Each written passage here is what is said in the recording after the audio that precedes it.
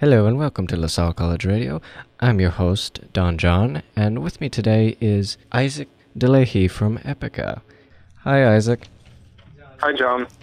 Isaac here. Welcome to LaSalle College Radio. Can you tell me where the name of the band came from? The name of the band is actually, Epica is supposed to be the place in the universe where all the answers to your questions are. So it's also album name of one of the Camelot albums. And back in the days when Epica was doing pre-production on the first album, they were in the Gate Studio in Germany, and that's where Camelot was recording that album. Because first Epica was called Sahara Dust, and then they changed it into Epica, which is, I think, a better name. So that's the story behind the name. I certainly like it. And I was listening to Requiem for the Indifferent. Yeah? Some say it's not your best work, but that one certainly made a fan out of me, and I'm definitely going to be listening to all your other... That's good to hear. Yeah. Can you describe your band's style? Well, they say that we play symphonic metal with female vocals. So that's kind of the short version of what we were playing, the style. But, I guess everyone who has heard an Epica record knows that it's a little more than just that. We mostly, on every album, we have a ballad, and we have we always have kind of a harder, thrashy song, or sometimes some death metal or black metal influences. And but if you pour a little orchestration and a little Simone on top of that, it becomes symphonic and becomes Epica. So it's always pretty hard to describe our style because, first of all, I'm in the band, so it's hard to say what you're doing if you're in the middle of it. Secondly, we don't really like to stick to just one thing and just so Epica is, I guess, known for making albums and not really songs. So we prefer having like a full circle with the album. So that's why we have different kind of dynamics on one album. And what you said about Requiem, like some people apparently didn't really like that album. I guess it has to do with the fact that both the lyrics and the music were very dark and more, just darker, heavier than what we would usually do. There was a little less melodies and more progressive side of the music. If you put all the albums next to each other, you kind of need an album like that to get a good balance of all the songs, because you don't want to repeat yourself. You don't want to make the same album twice. And I think now with the new album, we're kind of getting back to all the melodies, and definitely with the great production this time, it's just a huge step upward. Speaking of your new album, the title is Quantum Enigma. Yeah. And when is that set to release? It's going to be released in America on May 5th or May 6th. So let's say 1 month from now. I'm pretty excited. Well, for me, that's going to be a very good end of the school year gift to myself. Mm-hmm. That's cool. How do you come up with your songs? Well, basically for this one, we all the guys in the band, so 5 of us, we all individually wrote songs or basic structures of songs. We all did that in our home studios. Epica is located in 3 different countries, so it's not that easy to get together and to actually go in a rehearsal room. So we mostly work from home individually. And then, so let's say half a year before starting the actual rehearsals, we threw all the stuff on a big pile and started working on it. I would take a song of Mark, the other guitar player, and just mostly he writes, or he starts with the orchestration more than, and not with the guitar. So I would just kind of start writing guitar riffs on his songs, and someone else would pick my song and put a little orchestration here and there. And then 2 months before recording, we went into the studio to rehearse together. We started first with a 3-piece, just drums, guitar, and bass, and then just tried to have the basics of the song, like the basic structure, to get that really grooving and like put all the details into place. And that's when, after that, we added all the little details in the orchestration. And in the meantime, Simone was working with Sasha Pet, the producer we used to work with, for vocal lines and orchestration and the choirs and stuff like that. And then we started recording the whole thing, and the whole process took us a little over a year to finish. I think because we changed the team around us, it really set the first step of like a new Epica, I would say. That is one of the easiest and best ways to actually collaborate, is just let everyone write their own thing and then do their... Usually we always worked individually, and then we just went into the studio, and then you record your stuff the way you think it should be. And that is kind of the easy way. But this time we chose not to do it like that, and actually sitting together and going over every detail is not the easy way, because sometimes you have to say, I like you a lot, but I don't like this song. And so it's not always easy to do that, because if someone would say about my song, it sucks, and we have to change this and that, in the first moment I also think, like, I think it's a great song, so what are you talking about? But then slowly, if you have the right arguments and if you can just explain yourself and just say what you think would make it better, then you just kind of make the whole song better and the whole album. So it was sometimes not easy to be so honest with each other, but I think if you hear the result, I'm very proud of the result, and I'm very happy that we took a turn and didn't go for the easy way, being the same producer, same studio, same team around us. So it was kind of exciting to do so, but I'm pretty sure that the Epica fans will also appreciate this new kind of direction we were taking. Has Simone becoming a married woman and a mother affected any of your... Yeah, it actually did affect. First of all, because she was pregnant, we had to take a break from touring, and that's very new to a band like Epica, because usually we're kind of touring nonstop, and we go from one tour into the other, into writing, into recording, and then back on the road. So it was like a never-ending story.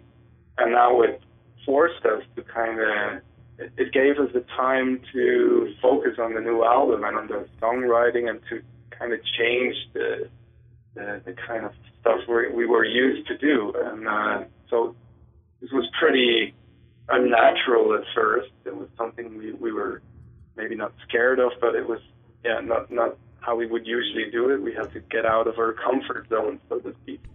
But it was for the best, actually. We took the time for this album, and it just paid off, and it's just a way better album than if we would have done it like in between touring and just record it swiftly and just move on again. It would have been maybe more of the same, whereas now we could really look like, okay, what's the best thing to do here? Do we need more rehearsals? Do we need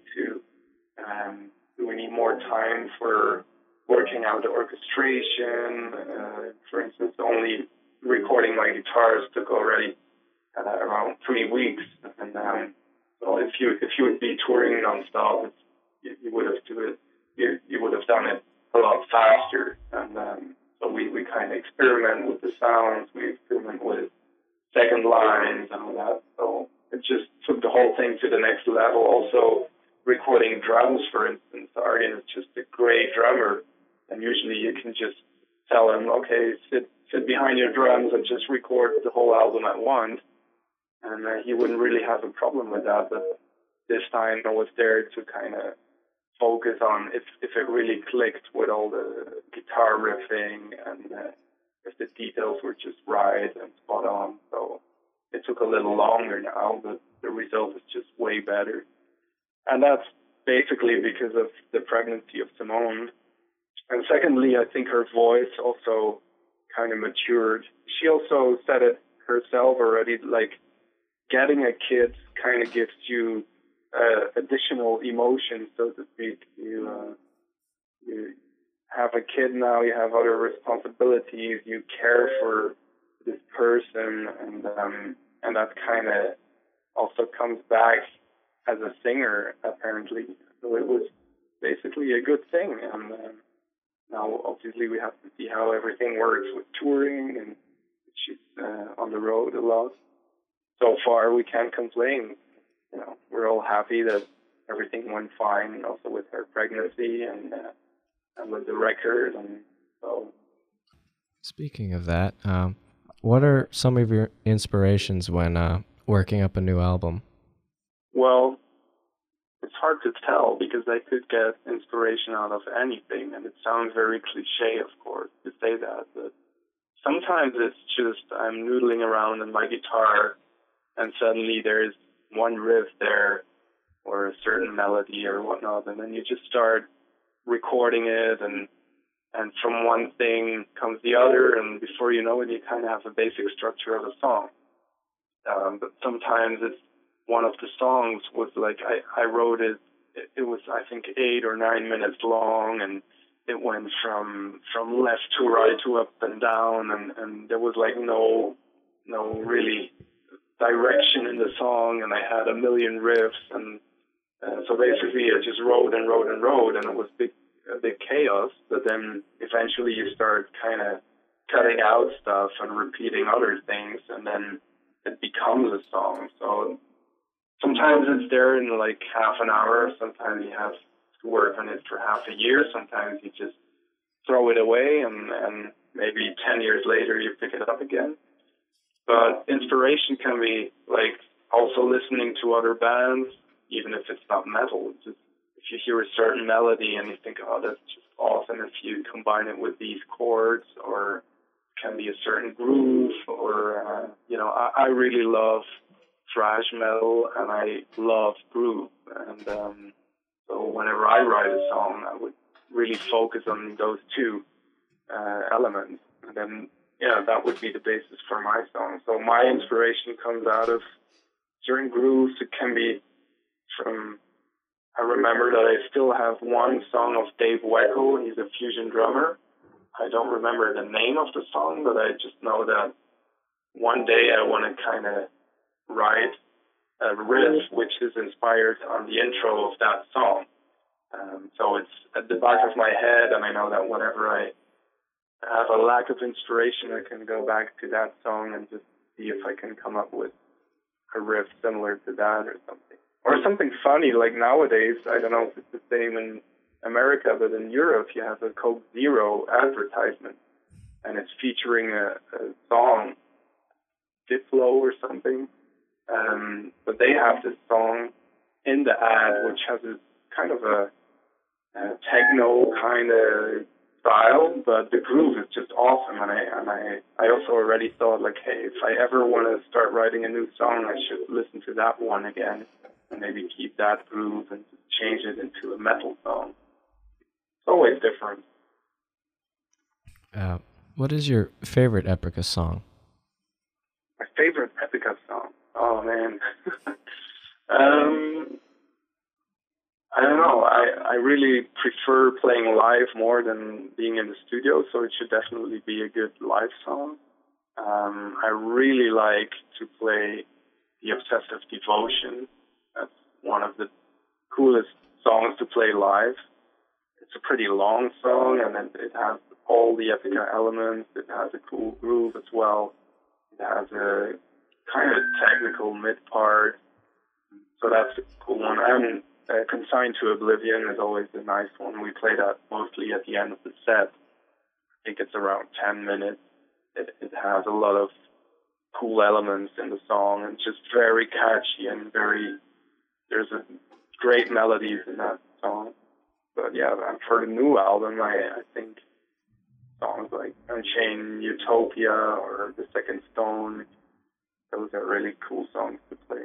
But I can also very much appreciate playing a ballad, and like, for instance, Tides of Time. It also has a cool solo.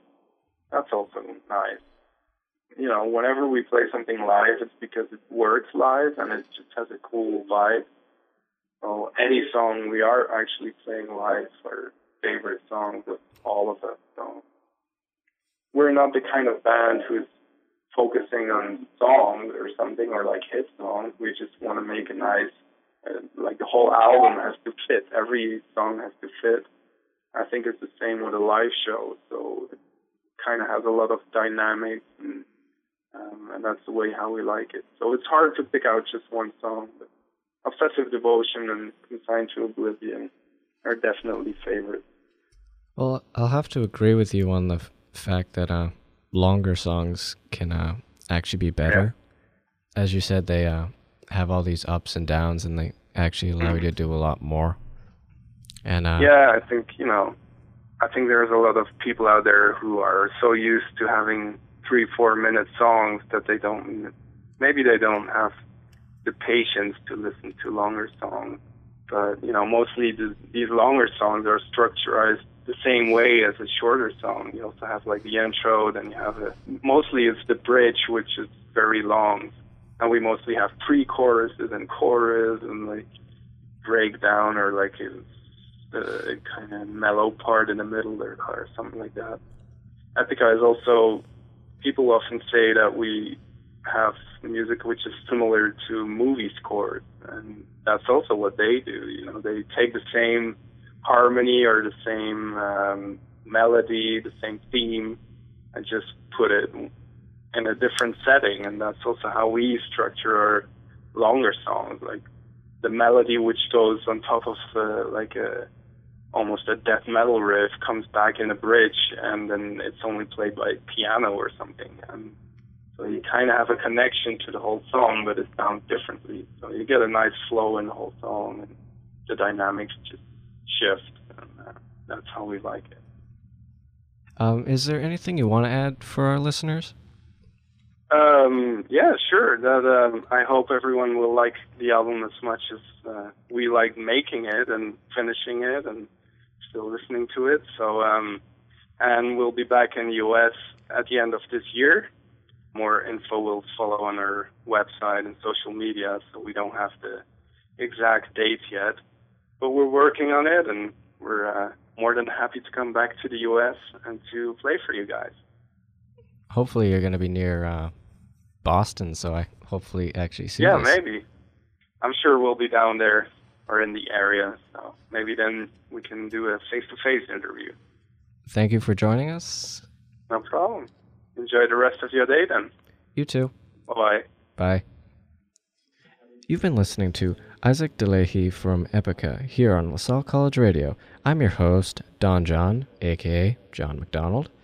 Thanks for listening.